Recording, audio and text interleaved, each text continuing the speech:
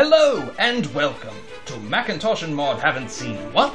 The podcast where Macintosh and Maud force each other to watch movies they should have already seen. I'm David, aka Macintosh. And I'm Diana, aka Maud. What are we watching this week?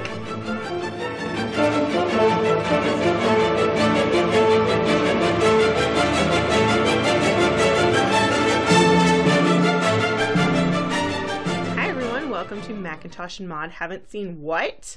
I'm Diana. And I'm David. And this week, David is making me watch Taxi Driver. Uh-huh. A mentally unstable Vietnam War veteran works as a nighttime taxi driver in New York City, where the perceived decadence and sleaze feeds his urge for violent action, while attempting to save a pre-adolescent prostitute in the process. That summed up the whole movie quite nicely. That's very accurate. Sometimes synopses don't do that too well. No, sometimes they either give everything away or they don't give you any information. I feel like I'm in a mini Scorsese phase right now. We are. Like, even Reservoir Dogs interrupting that is still pretty Scorsese. We had Goodfellas, we have this, and I know Raging Bull is on our list eventually. Raging Bull's there. We'll have other ones too, probably. I might do the King of Comedy down the line, because I really love that movie. But again, I've never seen that. So, me seeing this movie, it came up as naturally one of those AFI movies. I rented it, watched it, blew my mind when I saw it. Like, just totally unexpected and different. The real question I have for you is, why haven't you seen it? And by that I mean, why has it taken you so long to get around to seeing this? I seem to have a gap in movies from the 70s and early 80s. And that is my wheelhouse. That's so weird. I did all the musicals from the 60s, all the more young adult movies from the 80s. I've seen most of everything from the 90s, so long as it wasn't, age inappropriate. Yeah. But I think there's just a gap, and I don't. Do you like long, depressing, and sometimes very inert movies? No. That's probably part of your problem. That's not true. I do like those movies. But again, this one came from the 70s, so it's not one that would have been in my normal rotation. It certainly wouldn't have been on the approved list from Blockbusters as a burgeoning, film aficionado when I was 13. No. But, it was just kind of like, oh, that's over there. I know that's Robert De Niro's best film ever, but I didn't really have any other information. I don't know that I agree with that, but we'll have to wait till we get to Raging Bull to have that debate. Okay. Because that to me is a strong debate. Contender. Okay. Before you saw this movie, what did you think it was about?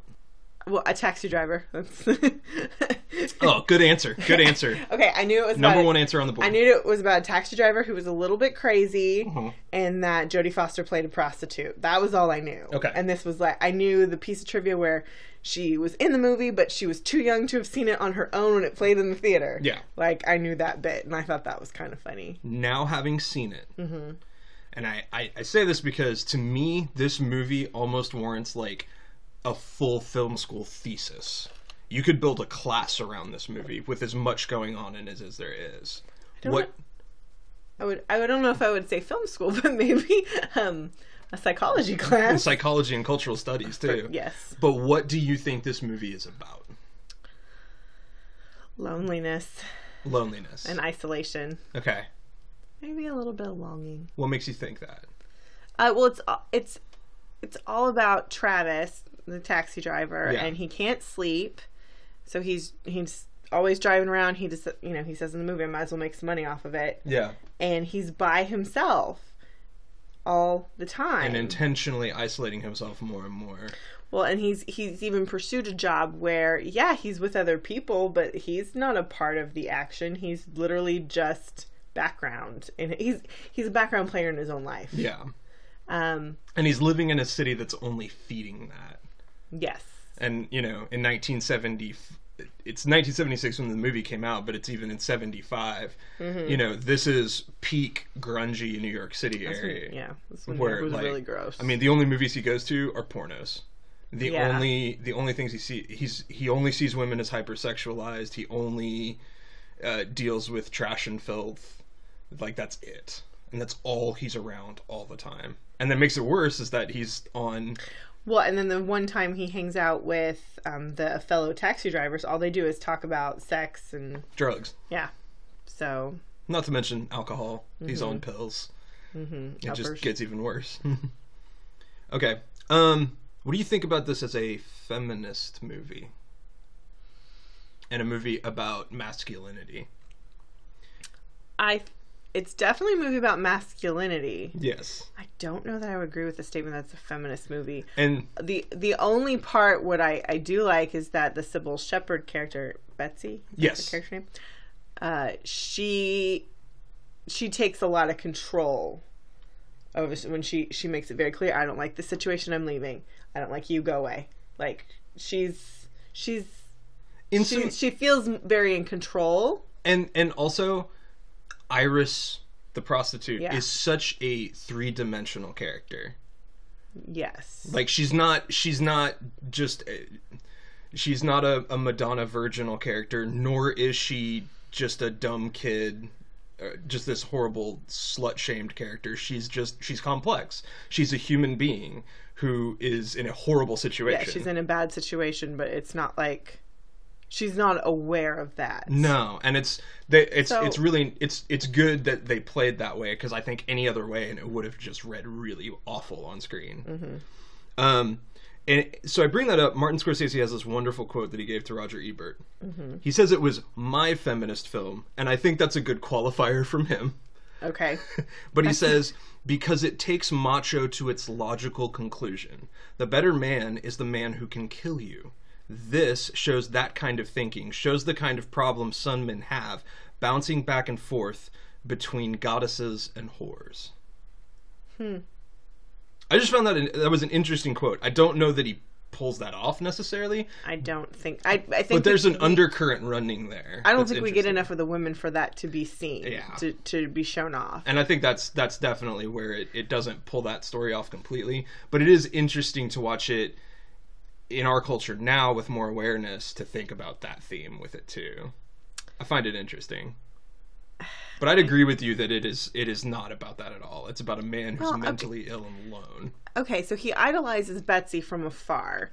And so I guess in that way, she's his goddess. And Iris he sees as literally just a whore that he wants to save. Whereas with Betsy, he goes on a date with her, he takes her to a dirty movie, and so then he's kind of trying to turn her into a whore. But I guess we don't see... we get the letter from parents, but we don't see Iris be turned into a goddess. No. So... well, I think both... I feel like that's a stretch. True. I think both of the women reject him and his notions of what women are. I think that's more what he's getting at. Yeah. He thinks of women in those binary terms. Well, many men do. I know. And what Scorsese's saying is Travis is the full end of the like, take that to its complete logical end, and this is what you get from a man. It's an interesting side note to think about when you're watching the movie, because you could watch this over and over again, thinking about different things, and get a completely different message. That's true. So, yeah, we'll talk a little bit about the making of the movie. Okay. Written by Paul Schrader. Now, have you ever seen anything by Paul Schrader? The name sounds so familiar, but I don't know who that is. He did an interview with Jesse Thorne a little while back. He wrote the movie Mishima, Life in 4 Chapters. He did American Gigolo. I don't know that there's a lot of movies that you've seen of his. The most recent thing he did was The Canyons with Lindsay Lohan. No. But... no, I got nothing on him. Kind of a twisted, tortured genius, dude. He's a very interesting writer who also likes way too dark things. And at the time that he wrote this, he had already been through a divorce, breakup with a longtime girlfriend, living alone, living in his car, found an interest in guns. Are we sensing a theme? Oh, is this a little autobiographical? Is this like his own personal torture porn? Now, to be fair, he didn't go that... I don't think he was that deep into it, but he was in that mindset when he wrote the script. Okay. And so all of that fleshes out. I think that comes through in how real this feels. This is a bizarre story, but what's crazy about it is you never feel like this couldn't happen. You always feel like Travis could really be a real human. Well, this is definitely a film where some life has tried to imitate the art. We'll talk about that. We can talk about that a little bit. Okay, that was the other part. I did know a little bit about that connection before I saw this movie. Okay. I kind of had forgotten about it. I'll mention it now, and we can talk about it when we get to Jodie Foster. But this is a huge source of inspiration for John Hinckley Jr.'s assassination attempt on Ronald Reagan in 1981. Hinckley was obsessed with Jodie Foster and took a lot of inspiration from Travis Bickle. Mental illness is real. If you need help, call somebody. Yes. That's just the end of it. Scorsese came in later. So Schrader was best friends with Brian De Palma. And to be fair, all of these guys were friends with each other in the California scene. De Palma was going to direct it. He got 2 weeks into casting and they fired him. Okay. Probably drugs. De Palma's a weird dude. And Okay, so Scorsese came in and decided to direct this. yes. Okay, side note, does Scorsese usually write his own movies? Yes and no. I think he does. Is he about a half and half kind of guy? It depends. I would have to go look at a whole bunch of it. Up until now, he had. Okay. If my memory serves That makes correctly. sense from a money perspective. Because his first studio movie was Mean Streets. Okay, and he didn't he write did that one. Godfellas. No, he didn't write No, Goodfellas. Godfellas. What am I thinking? And he didn't write this. Schrader wrote Raging Bull. Okay. So these two guys wound up working together for a little while, and Scorsese goes back and forth with different people. Was Raging Bull before this or after? After this. Okay. So Was this the first time Robert De Niro worked with Martin Scorsese? No. Mean Streets was before this. Okay. In 1973. Okay. Scorsese had De Niro attached with him, and De Niro was the one interested in the script at the time. They agreed to do it. Producers were excited, and then De Niro went to go do a movie in Italy with Bernardo Bertolucci. So he was gone.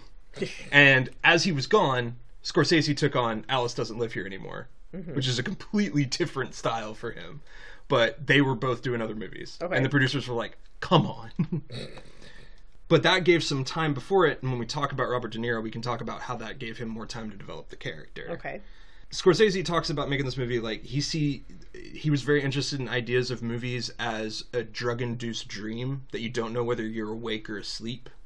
That makes a lot of sense for this There's a film, lot of feeling of especially with that. how the art direction and the lighting and the music he chose. That makes a lot of sense with what he was trying to convey. And they took a long time to make this movie. They filmed this in 1975. So they were Okay. filming it well before they ever got to the release. That's not that uncommon. Based on a pretty small budget, I think it was around $1 million. Okay. Had a fairly small budget and had to just come up with solutions on the fly.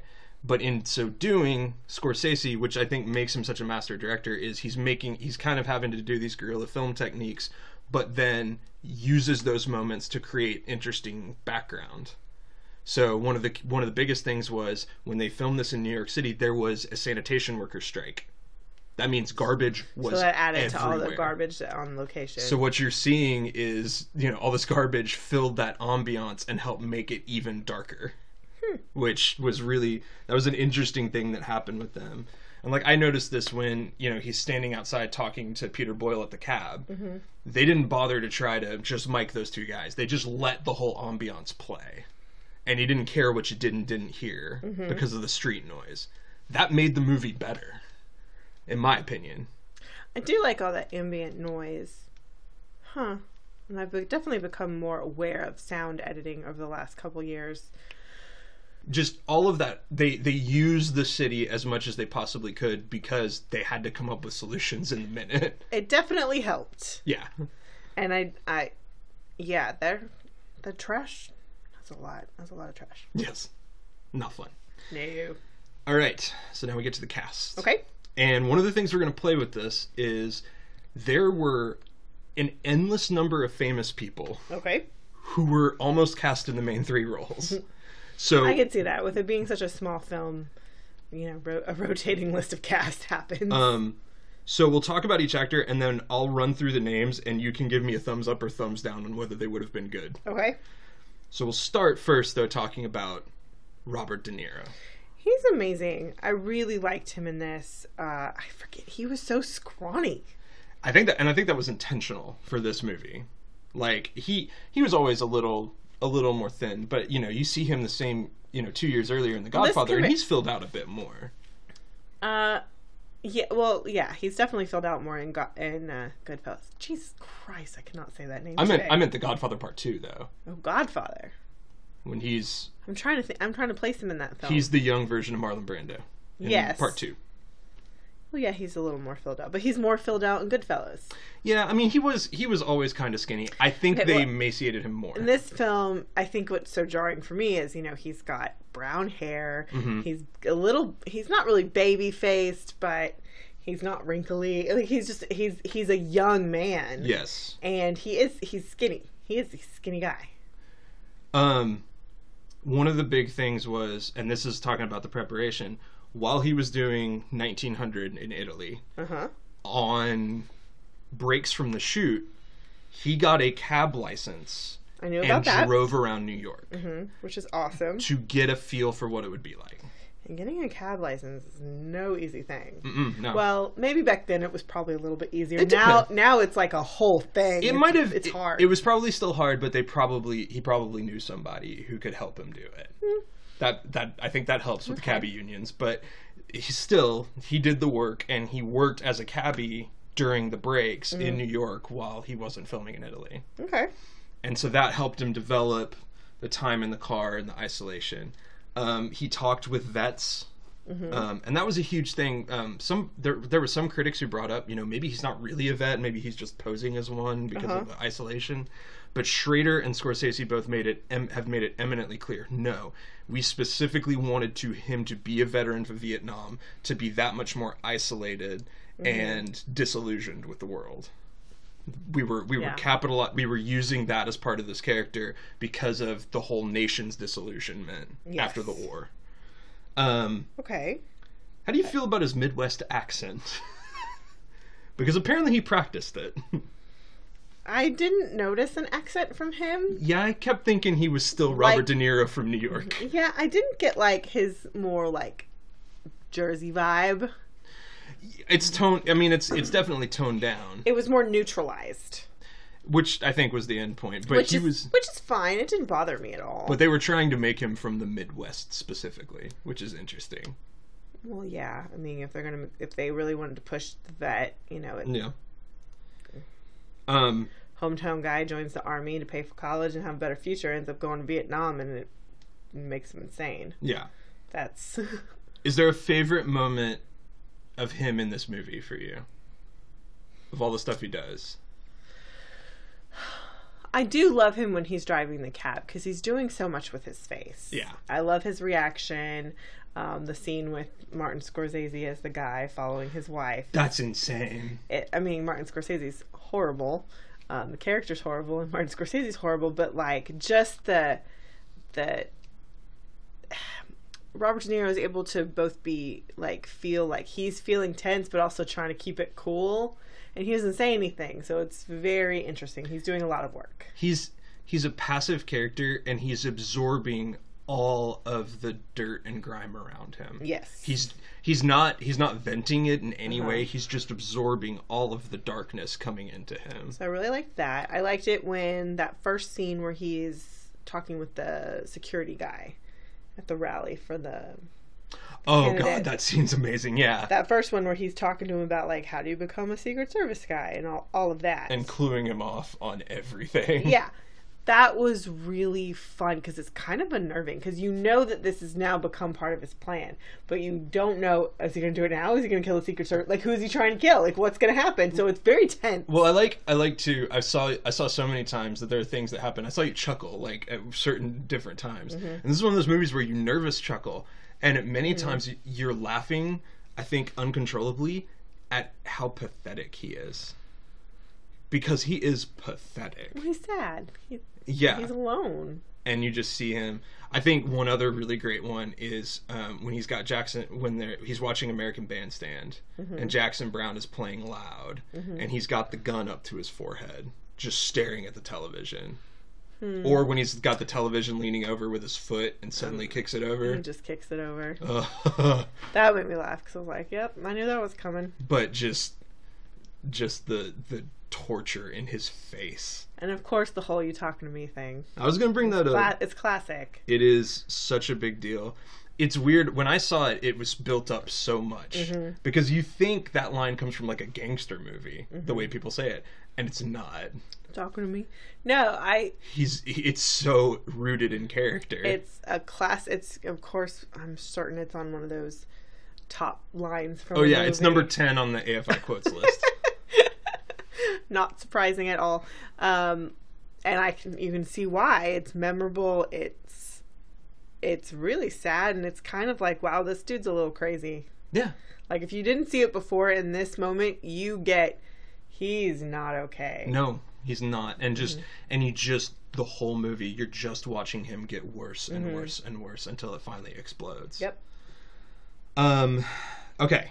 Now let's do would anybody have been better? Who else could have played him? So let me give you the 2 names that actually got... To audition?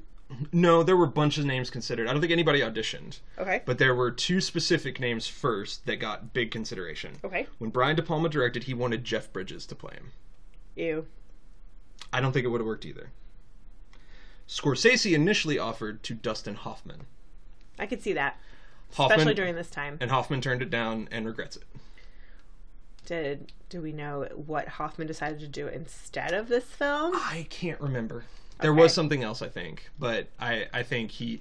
I don't know that he accepted anything else. He was just like, you're insane. And this script is insane. Oh, absolutely. So, let me go through the rest of these lists. You can give me a thumbs up, thumbs down after I say it. Okay. Jack Nicholson. Too much like One Flew Over the Cuckoo's Nest. Warren Beatty. Nope. Burt Reynolds. At the time... Okay, if Burt Reynolds wanted to take his career in a completely different direction and would shave off that mustache, okay.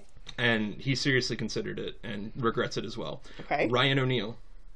No. Peter Fonda. Oh, yeah, Peter Fonda could have done it. He could have done it. Al Pacino. Yes. Definitely could have done it. He could have done it. Jon Voight. Definitely could have done it. Jon Voight. I don't think I would have liked him. Robert Blake. Yeah. I don't know who Robert Blake is. In Cold Blood. Okay, side note about Dustin Hoffman. Also that came out in 1976, All the President's Men and Marathon Man. Hey. So that's what he was doing instead. He was busy. He was busy. David Carradine. Heck yeah. Yeah, David Carradine could have been awesome. Richard Dreyfuss. Yeah. Interesting. He would... I think he could have done like a little bit more manic awesome. Christopher Walken. No. Alain Delon. You don't know who that is. Mm-mm. French gangster actor. James Caan. Would have been interesting. Different for him. Roy Scheider. I'm still thinking about James Caan. Nah. Roy Scheider. I don't know who that is. Jaws? Roy Scheider? Uh-uh. Oh my gosh, I'm gonna... Paul Newman. No. Marlon Brando. Oh, no. Bill. Martin Sheen. Ooh. At the time would have been interesting, because I think he had just gotten done doing Badlands in 1973. Oh, Martin Sheen. President Bartlett, come back to us, please. Martin Sheen has played a psychopath before, so... Love Martin Sheen. Elliot Gould. No. No. Alan Alda. Okay, I know everybody says no, but he was recently on a show playing a complete jackass for Louis C.K. that he's apparently phenomenal. So, phenomenal. Maybe. Maybe. And then George Hamilton. No. No. That might have been a producer name. Some of that, too, is probably just like, hey, this person might do it. I think of that list, I think the most interesting people who could have been there instead of Robert De Niro would have been Dustin Hoffman or Richard Dreyfuss. Yeah. I think those are the best. With Carradine Carradine would have been Carradine amazing. could have been interesting. Christopher Walken would have been, too. He was an unknown at the time. No Christopher Walken. All right. Let's move on to Jodie Foster. Okay, she doesn't get a lot of screen time. I really like her. Yes. This period of time, I'll always think of just Freaky Friday with her. Yeah, but just, I am so amazed that she can hold her own against fucking Robert De Niro at the start of his peak. It reminds me so much of Anna Paquin in The Piano. Mm-hmm. Being that young and up against people who are so seasoned, and just being like, nope, You're the one in charge. You're the one who's doing this. She steals just about every scene she's in. And that's saying something. And her costume design is gorgeous. I'm sorry, those red platform shoes are pure 70s. Amazing. It was interesting. Schrader originally wrote the character with like a 20-second attention span, like just a stereotypical teenager. And then he met a 12-year-old prostitute on the street and invited her up for breakfast. Oh. And brought Marty in and said, I've met Iris. Come meet us for breakfast. Yep. So they talked to her. Okay. And they started building that out. character and fleshed her out more. You talked about that she was 14 at the time when the movie came out, but she was 12 when they were filming, which is insane for me to think about. I mean, she's a movie actor. She's an amazing actress. Yes. And this movie cements it. There were 250 people involved in this. Oh, damn. And Freaky Friday came out at the same time. So I'll give you the 5 finalists Okay. and then just do a quick rundown of everybody else. But the 5 finalists that she beat out were Mariel Hemingway, Okay. Jennifer Jason Leigh, Oh, she could have been good. Heather she would've Lock- been a lot. She's younger. Heather Locklear, No. and Christy McNichol. Okay, Christy McNichol was a lot hotter. And Like, I will say that was probably a producer thing. They wanted Christy McNichol, I think. I could see that, especially if you want to have a counterpoint to Sybil Shepherd. One of the things I've always liked about Jodie Foster, both when she was younger and now, she doesn't act as much anymore. She does more directing. She is not a conventional bombshell. She's a beautiful woman, but especially when she was starting her career, she was not what, she wasn't Hayley Mills. She wasn't Hollywood beautiful. She wasn't Hollywood pretty. Yeah. She was just pretty. She was your girl next door. Like, she looked like the person you live next to. Yeah. And not in the hot way. Just the normal person way. So, the other names were that possibly could have done it were Carrie Fisher, Bo Derek, No. Kim No. Cattrall, No. Rosanna Arquette, No. Michelle Pfeiffer, Maybe. Ellen Barkin, Kim Ellen Basinger, Barker. Kim Basinger. No. Gina Davis, Love Gina Davis, but no. Brooke Shields, Yeah. and Deborah Winger. Deborah Winger. No. They cast this perfectly. They did. Nobody They really could have done did. it better. No, they got Jodie, and she was absolutely the perfect person in the 5 minutes she's in. Correct. Okay. Also, fun note: they were worried about having her in the final scene Oh. because of the violence. Eh. But she was like, I'm fine. She has always come off as a very mature girl. Yes. Sybil Shepherd. I love Sybil Shepherd. She's beautiful. Well, And very funny. but she pretty much got fired for this movie because she couldn't remember a single fucking line. Was she doing coke? I don't know, but Scorsese apparently had to feed her almost every line she gave. Wow. Like, it was bad. I mean, I loved her on Moonlighting. She was bad. I mean, she's kind of notorious for not being easy to work with. And that could be for a variety of sexist reasons. I totally understand that. Didn't know that. Now I'm sad. But I love her. There are stories about that, and that was an interesting side note on it. Was like, it wasn't real easy working with her. That might be why she's not in the movie as much as she could have been, because I think she was essentially fired eventually. Okay, well, what we see of her in the movie, I like. Yes. I think she's a very relatively strong woman. Yes. As her character written, she's not really fazed by the creepy guy in the cab is watching us. Like, she's just, and when he comes in to talk to her, she's just like, okay, And even when he's on a rampage, yeah, she's still calm. Yeah, She's like, no, shut it down. It's okay. Yeah, and then like when she leaves the dirty, she's like, I'm not gonna do this. Like, I'm leaving. Goodbye. Yeah. No, she's very strong, and I like that, and so she did a good job. So I'm sorry. I don't care. I liked her. It's interesting trivia. The only 3 actors that they mentioned were Farrah Fawcett, who the producers wanted. Not against De Niro. Meryl Streep. Meryl Streep can do no wrong. This was before like anything. Yeah. Because The Deer Hunter broke her, and that was 2 years later. Mm-hmm. And then Sigourney Weaver.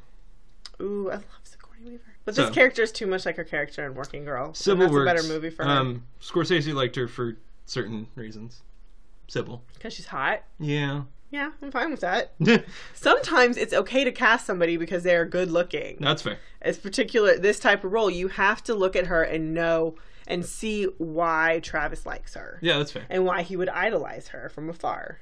Yeah, that definitely makes sense. So not too. only is she beautiful, but she's also strong. Mm-hmm. Like, and maybe she doesn't completely realize that part, but you have to understand the second you see her why you like her, And why he likes her. Why he's obsessed with her. Yeah. Um, Same thing with Iris' character. You have to look at her and know why he's concerned. Because his whole thing is he's going to save her. Yep. You have to get that. And so in Both that of those. regard, they did a good job. Yep. Next up is the opposite, which is Albert Brooks. He's so deadpan ridiculous in this movie. He's playing a bumbling man, like just I'm a workman, blah blah blah. He is so good at playing uptight. I agree. You didn't like him in this movie? I don't care about him. He's not in the movie enough. Okay, so he plays. Sorry, it took me a second to realize who he was. I'm like, It takes a while to realize he's in it when you see him. I keep going back and forth between him and Peter Boyle, and like what are we doing? Albert Brooks is Sybil Shepherd's coworker, boss guy. He's fine. I feel like they could have made him. He's not memorable. No. I think that's the problem. He's not memorable, which is why it took me a second to remember who it was. But he's not like overly cautious with Sybil, being like, you shouldn't talk to that guy. It's just weird. I don't care about him. That's fair. I did like the one line where Paul Schrader went to Albert Brooks when the movie came out and said, I loved your performance. You're the only one I didn't understand. Which Albert was like, I think that's pretty funny considering that you seem to understand Travis. That is funny. Yeah. Peter Boyle as Cabby Dude. Cabby Dude, I like him. I don't remember his name. Peter Boyle. That man, he's since passed away, but that man never aged. No. He just got less hair. And everything he did in the 70s. Like, automatically everybody thinks of him from Everybody Loves Young Raymond. or Young Frankenstein and things like that. Anytime you see him, like, truly act in dramatic films, God, he's amazing. He was just as good as any of the rest of those guys, and because he looked the way he did, he just got shoved into more character-type roles. Okay. But everything he did was just imbued with realism and a little bit of wildness. Character work pays the bills, yo. And he was incredible in just those real dramatic roles. So it's just a treat to get to see him in his element. Not playing the clown. Yeah, just playing an actual person. He's good. Again, kind of like Albert Brooks, he's just so small that I don't... It's true. He doesn't subtract anything from the film. I don't know that he so much adds anything. No, collectively, those guys, the three cab drivers he's with do less than him. The scene with him at the cab with De Niro, though, is really good. When when Travis confesses that, he's thinking some really dark thoughts. Okay. That's a really great scene. That is a good scene. That's okay. So maybe he adds a little bit more, but Albert Brooks doesn't really. No. Okay. Harvey Keitel. Oh my god, I didn't realize that was him. Harvey Keitel with long black hair and the pimp hat, and man, he is ripped. A sport. And he's creepy as fuck. Okay. Harvey Keitel, his whole career is just him being creepy and gross. Creepy and a gross dude. I need to see a movie where Harvey Keitel is not creepy or gross. I think The Piano. Or violent. Well, I guess. Oh no. I've never seen The Piano.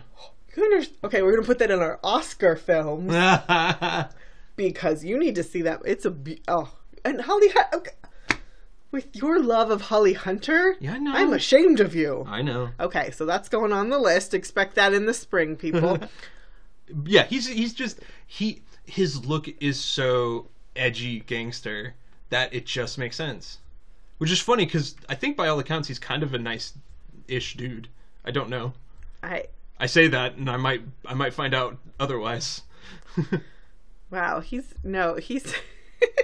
his look is so out there. That wig is amazing. Actually, I don't even know if that's a wig. That might be his real hair. That He might have grown long it up. black hair is nuts. It's nuts. I seriously, like, I knew he was in the movie, Yeah. but when he showed up, I'm like, oh my god, that's Harvey Keitel? And What? and let me throw this out there that so him on the street as the pimp. First of all, when Travis walks up, the perfect thing is Travis walks up to him and he just looks at him, cocks his head, and puts his hands out for him to arrest him because he automatically assumes he's a narc. Yeah. But the flip side is, what's so amazing about his character is that scene with Iris. That scene in Iris in her room when she's looking for protection. Oh, it's so, it's so gross. It made me. I really wanted to fast forward through. I know. Like, this is horrible. And the thing is it makes sense. It makes a lot of sense. It might not have been necessary, but he's acting so well in that scene. Okay, yeah, everything that's going on in the scene from a performance perspective is good, but it makes me feel gross. I know. That's why I didn't want to watch it. However, can I make you feel a little more comfortable? I know it wasn't her. Yeah, it was body double. I know it was her sister. Okay. I know. After read reading that, I kind of feel like, okay, I feel a little bit better. Like my protective mom heart feels better for the actress, but at the same time, I'm like, but it's still supposed to be a 12-year-old girl, and Yeah. it's gross. Men are dogs. And I'll throw the last one out there, which is also gross, is Martin Scorsese. He's so In the bad. can. He's so bad, and this was not his best look either. Oh, this is still cocained out Marty Scorsese. Was he a cokehead? Yeah, we'll talk about that with Raging Bull. Apparently that was a really big deal. Okay, I didn't know about that. I think they were... here, I automatically assume every one of those guys did cocaine. Like, it was a given in that circle. I don't think that's an unfair assumption. But he is awful. He's just too... It's like he's trying to play manic, and he just comes off as just twitchy and weird. The weird part is, I really liked the scene. But I can agree that they had an actor who was going to do it, and he got hurt. So I think it was out of necessity and time. It was just like, fuck it, I'll do the scene. And just got in the car and did it. Yeah. So I think maybe with a different actor, that scene is so good at... Lots of scenes, you've got the rich guy with the prostitute in the car, and you got this stuff. But I think this is a scene where it's like, it shouldn't have been a guy in a suit. It should have just been a guy in a work shirt, just kind of a plain dude. But giving that line about his wife and wanting to kill her, and then going into deeper and deeper rage, somebody that's kind of like Travis. So that it was somebody that's on his level. He's like, well, these people are bad, these people are bad. It's like, oh, somebody like me is bad too. That might have worked a little bit better. Probably. I think it's more the writing is the problem with that scene. I don't know. I feel like the writing works. I think it doesn't match delivery, and it doesn't match what Travis is getting out of it. Well, Travis is great in the scene. So yes. it's Marty's end that is not good. It just didn't work as well as it should have. Okay. Let's talk a little bit about the look of the movie, the cinematography and editing. How do you feel about it? Well, I didn't notice the editing. There's one scene when he gives the line of, you fuckers, you screwheads, and he stops. So you're watching him turn towards the mirror, and he stops the line, and he has to start over, and they cut and go back around again, and he's looking. They do some little cuts here and there where you're seeing his train of thought through the camera lens.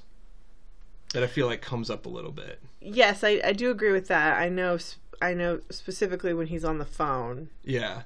And the camera moves away to the hallway. That's Scorsese says that's the scene that tells the story of the whole movie. Yes, no, and I agree with that. That was beautiful, but that's cinematography, not editing. Yeah, we can talk about cinematography too. It's all in one thing. They all go together. Editing's fine. No, there's nothing distracting to me. There's like I had some issues with Goodfellas. I thought it was too choppy here. It all seemed to flow very well. Cinematography is really beautiful. I do get that manic dream aspect that they were going for. I like, especially at night, a lot of the lights felt like they were oversaturated in their color. And they did that even with the opening sequence. They did a bunch of weird filtering processes over it. So you saw those streaks of like green lights and stuff. And that was specifically designed for this. That guy went on to do apparently Star Wars and Apocalypse Now and like every title sequence known to man, but he was unknown at the time. Wow. So, good on you. Yeah, good job. So no, cinematography was good. And then the last tracking sequence is brilliant. When Travis does the gun to his head, and then they bring the camera up and track it through the whole apartment complex. Yes. To see the trail of kind of watching him of around. violence. Yes. Took 3 months to prep that scene. Oh, I believe it, because they had to cut a hole in the roof of the apartment and track the camera through. Cameras were a lot bigger back then. No. We didn't have all this handheld digital shit. And also, with less money, you don't get as many opportunities to film it. And then, so have you read about the filming of the end sequence? No. And the rating issue? They desaturated the colors on the ending. The blood doesn't look rich and red. Yeah. Because they were threatening an X rating. Oh, an X rating? Because of how violent it was. Wow. At the time, X was NC-17. We didn't have NC-17. Oh, okay. So anything, I mean, that's what porns are rated, but it also, if you were overly violent or overly sexual, you would get an X rating. Okay, I didn't know that. So did it take away from you at all? No. Scorsese actually thinks he likes it better the way it is in the movie. Well, okay. It's probably a good thing because I was surprised that Travis lives. And I think if we had seen that much more blood, I would have been like, well, that's not possible. We'll talk about that. Okay. The cinematographer wishes that they still had a print of it. Mm-hmm. They have lost all of them. But but Scorsese has said, you know what, I think I prefer it to what we filmed. Okay. So I think he's made his piece on that. Real quick, let's talk about the music and Bernard Herrmann. Okay, they have that one... The saxophone theme that I think they overused. Yeah. I had the same problem in Goodfellas. I know. It's not bad. It all makes sense. I like it when he's driving the cab.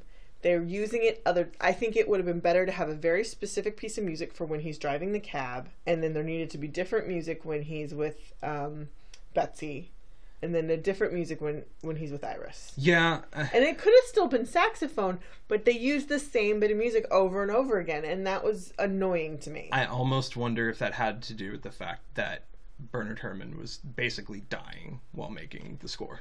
Well... and didn't have time to completely finish that off. Okay, well... what they presented on screen, I didn't love. So. No, I get it.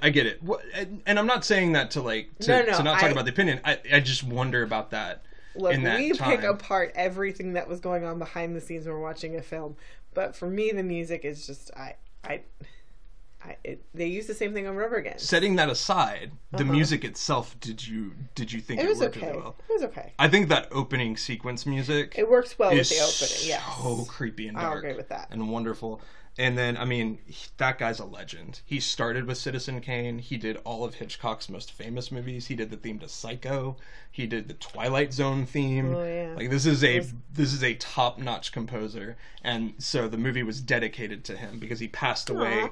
He passed away right after recording the score. Oh, that's sad. And his daughter was just like, we knew he was dying, but he wanted to keep working. And so he had reservations about working on such a violent film, but he ultimately decided to do it. He did Psycho. Come on, that was like a big fucking deal. This is a new level of violence for a guy from the 40s. It is a new level, but like... so was Psycho when it came out. I know. Whatever. It was what it was. Okay. Mm-hmm. Now, there's a theory that popped up from the critic circles on this movie about the ending. Okay. And you haven't heard this, which I think is great. Okay, yep. Nope, haven't read about this. Roger Ebert went public suggesting this. Okay. That Travis is not alive. Okay. That everything we see after the sequence when the police find the bodies is a dream. That he's in the cab, he's driving around, he's a hero... Betsy's got respect for him and gets in the cab. And Iris is okay, and she's with her parent. And then that little flash in the mirror right at the end when he looks out. Did you miss that? No, I saw the flash. Yeah. And so it's all a dream. Okay, so where's Travis? Do you think he's dead? That's what critics suggested. Well, it makes... okay, he was shot in the neck. Yes. So that's why I was surprised to see him alive. Scorsese and Schrader have both said absolutely not. He's alive. Okay. I think it's better if he's alive because I agree. And here's why is ending it with him just dying would be, it would cap off this amazing rise of this tortured character and then this tragic death. Yes. And suicide mission. Also brilliant in that scene is when he puts the gun to his chin and it jams. Oh, it's so creepy. Yeah. But the coda, the last little bit of that ending, says so much about society.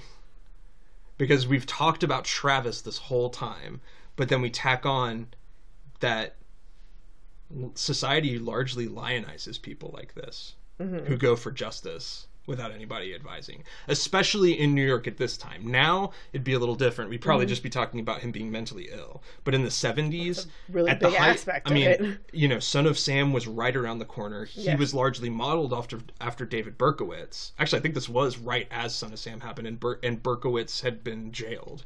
So, all that panic had been going on. People were looking for a vigilante. Okay. And so... I think New York at that time, it made a whole lot of sense to tag that on and to be like... To turn him into a hero instead of just a sad guy. Well, people turned him into a hero, but he's not a hero. No, he's not a hero. And what I think is perfect is that flash in the rearview mirror right at the end proves, this isn't going to go well. No, he's going to keep doing this. Exactly. This is until he actually dies. And Schrader said a couple of really interesting things. He was like, the next time this happens, it's going to be even worse. Oh, yeah. And the other thing he said that I think is very perfect is now the way it works, it's circular. When you get to the end of this movie, you could literally start it over again. Yes, it's a cycle of violence that keeps going. So there we go. That's Taxi Driver. There's a lot to talk about. I do like the idea that it would go around in a circle. Yeah. Good. There was another movie we saw recently. I don't know. That was like that. But this is... I was like, let's start it over again. But I think that's, I like the idea too that ties to a cycle of violence and mental illness and loneliness. Oh, absolutely. It's a manic episode. The only hope is that he isn't as isolated anymore, that he's with those guys. He could break free from it. You see that possibility there. But it's not going to happen. Okay. We got through it. How many stars do you give this movie? It's your movie. You have to go first. I do. It's 5 stars. Wow, that's our first 5. This movie still blows my mind. Like, the acting in it is so unique and so nuanced. They could have easily camped this. He could have easily played this unhinged De Niro and didn't. He played it real. Everybody in it is just so good. Scorsese had such a clear vision and executes it almost perfectly. We've got one scene we've got a qualm with. That we don't like. And even then, I kind of like it. Okay. To me, it's a perfect movie, and I give it 5 stars because not only does it execute so well, but it gets into a discussion and emotions that go beyond it. I mean, with stuff that's going on right now, we could talk about the stuff going on in Hollywood with women. This movie hit me in a place about that in a huge way. Like, it made me really go to a place to think about that. And so that's why, to me, this deserves that highest level. It deserves 5 stars to me. Okay. How much would you give it? I was going to give it a 4. Okay. It's a very strong movie. All the performances, all of the direction, I think it is something that should definitely be looked at and studied. I'm just not as gaga over it as you are. I understand. It's for me, it's a solid movie. I'd probably watch it again. Yeah. So I think you can get new things out of it each time you watch it. And you just reframe what you're looking for. Yeah. No, I could see all of that. Yeah. But it deserves its praise and its accolades. Even though it won almost no Oscars. Not shocking. It's a Scorsese film. Well, Scorsese's not allowed to win. But this was, and we can talk about this more, this is like my favorite Oscar year of all time, because this same year we had Rocky, which won Best Picture. But we also had Network, which we're going to watch soon. Yeah. And we also had All the President's Men. Oh, yeah. Which was the Dustin Hoffman It film was that came a out that year. loaded year. Actually, yeah, we're doing Network in 2 episodes. I know. And that, to me, I love this movie. That's even better. And that won all the acting awards. Network did? Okay. And then the only other one was Bound for Glory, which is Hal Ashby's movie about Woody Guthrie, which is also supposed to be amazing. So it was maybe the strongest year of all 5 candidates. Like, all of those are considered classics in their own right. Well, yeah, I like it when you have a year where you look at who's being nominated and go, yep, that sounds about right. And I'll give props to Rocky. Like, there's nothing disqualifying about that movie. It's a different kind of movie, and it won because people wanted a happy story, because the other 4 movies are very dark. Well, Rocky kind of gets shit on because it's a Stallone film and it's kind of a sports movie, but it's not only that. Well, it was, every movie up until then had been really dark and gritty. Yeah. Rocky was a gritty movie, but a happy movie. A good guy story. It's a triumph story. And also, Stallone When Stallone puts his mind, when Stallone really wants to, he writes a really good movie. He's actually a good writer. Oh, he's just been paying the bills with the All his punch 'em, action shoot 'em movies up then? films. Yeah, I cannot fault those guys. Same thing with Schwarzenegger. As annoying as it is, at some point, we're watching Rambo First Blood. Or we're watching First Blood. Aw, damn. Okay, then you have to watch Bloodsport. Oh yeah, no. Bloodsport, I intended for that to happen. Okay. But you have to watch First Blood, because I think it steps above what you expect a Rambo movie to be. Okay, that's fair. And Stallone wrote it, so. Well, that's it. I don't have anything more to say. I think we covered it all. And Yeah. next week we're going to watch Heathers. Yep. Classic Winona Ryder, Christian Slater movie. Late 80s, early 90s. I mean, I know it was the late 80s, but The late 80s. they kind of bleed into each other. Yeah, there was a lot of crossover in that time period, but I'm excited for you to see it. Continuing my lack of high school. You have nothing on high school movies. Nope. Not a thing. And we're Mr. Robot's back on TV, so we get to love on Christian Slater just a little bit more. So is Stranger Things. We could love on Winona Ryder. Oh yeah, I keep forgetting. We've got all these things going on. So Too much television. Too much television. Talking about that on our movie podcast. Sorry, movies.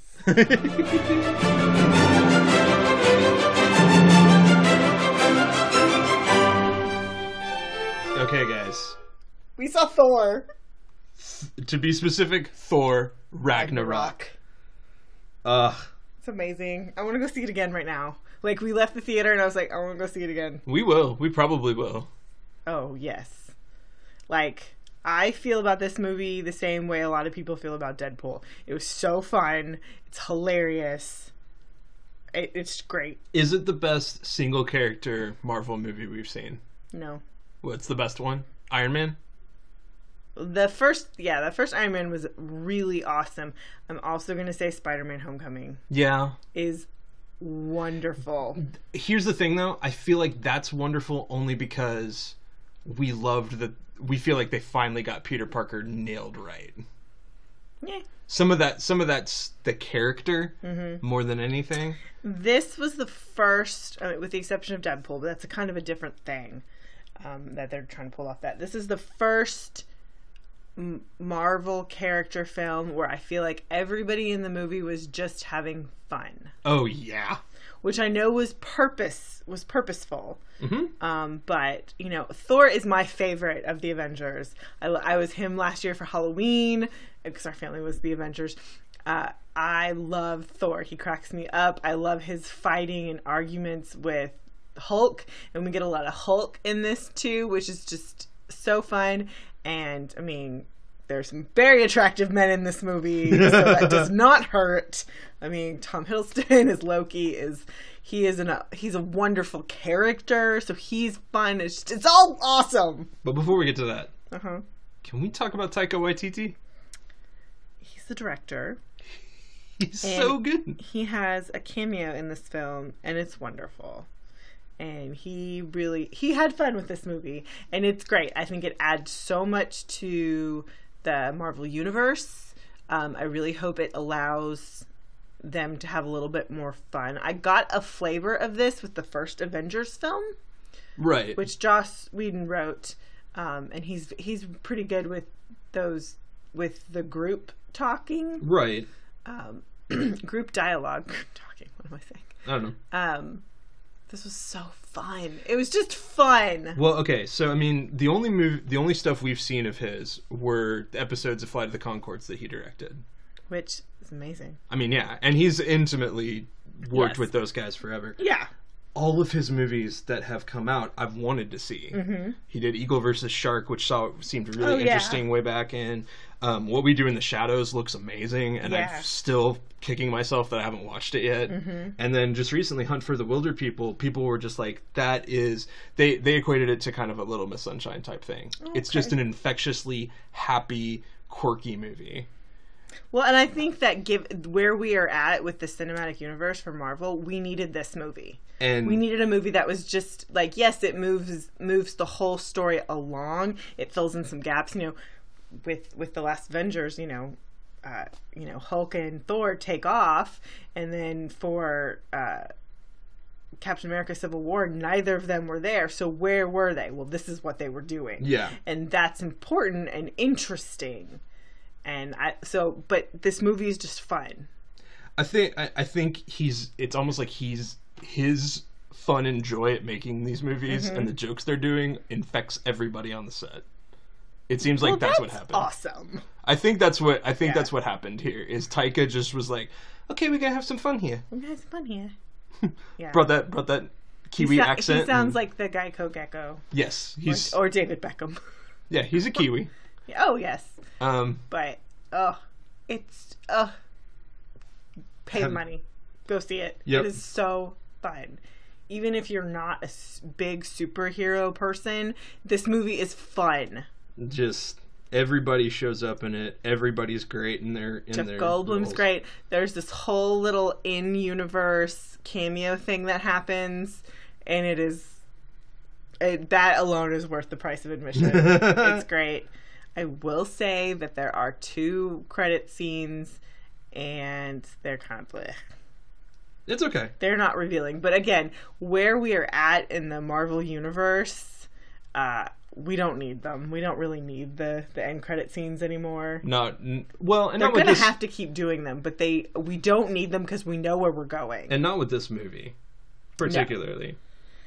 Back in the old days when, it was at the end of Iron Man and it was, Agent Coulson finding Thor's hammer in the middle of the desert. You're like, yes, it's going to happen. Or it was the doctors talking about the gamma rays and the Tesseract. Those were interesting and those were necessary to move pieces around. But now we're kind of getting to the culmination of everything, so we don't need them as much. Oh, you know what this movie kind of is? It's kind of its own Guardians. A little bit. That's a bit more equitable for it. It adds something to what's going on, but it stands alone very well. Although the only thing it does do is it's got 2 of the linchpins involved in it. Yes. Which makes it a much bigger deal for the stuff going forward. Yes. I read one review where someone said, Thor is one of those characters where if he's not there, do you miss him? And you're like, and he is, because when you look at all the Avengers, you can't not have Captain America, you can't not have Iron Man, but you take away Hawkeye and what's her face? Man, I feel bad. Black Widow. You're kind of like, who cares? But when you start taking away Thor and Hulk, it's like, where are those dudes? Yep. Like, you don't have to have them, but you're like, where'd they go? Wait. What are they doing? No. And that's how this feels, because I don't care about a Hawkeye movie. I certainly don't care about a Black Widow movie. Not that she doesn't deserve her own, but we've heard all of her backstory. I don't care. Yeah. We're so far removed from it. God, it's such a good movie. Look, even if you're not in on Marvel movies and superhero movies and you are done with them, you are eye-rollingly done. This one is just fun. Go see it. Exactly. There's some people who are. They're just like, Yes. I am so done with all of these stupid movies. What other new superhero do I have to keep up with? Yeah, I was talking about that with someone at work, and they were just like, I just can't keep them all straight. Yep. And I'm like, that's totally fair. So this one, just go see it and don't go watch any of the others. It's just fun. It's Enjoy it. just fun. Yep. I want to go see it again now. Well, we can't now. But I want it now. Soon. Okay, soon. All right. Bye, guys.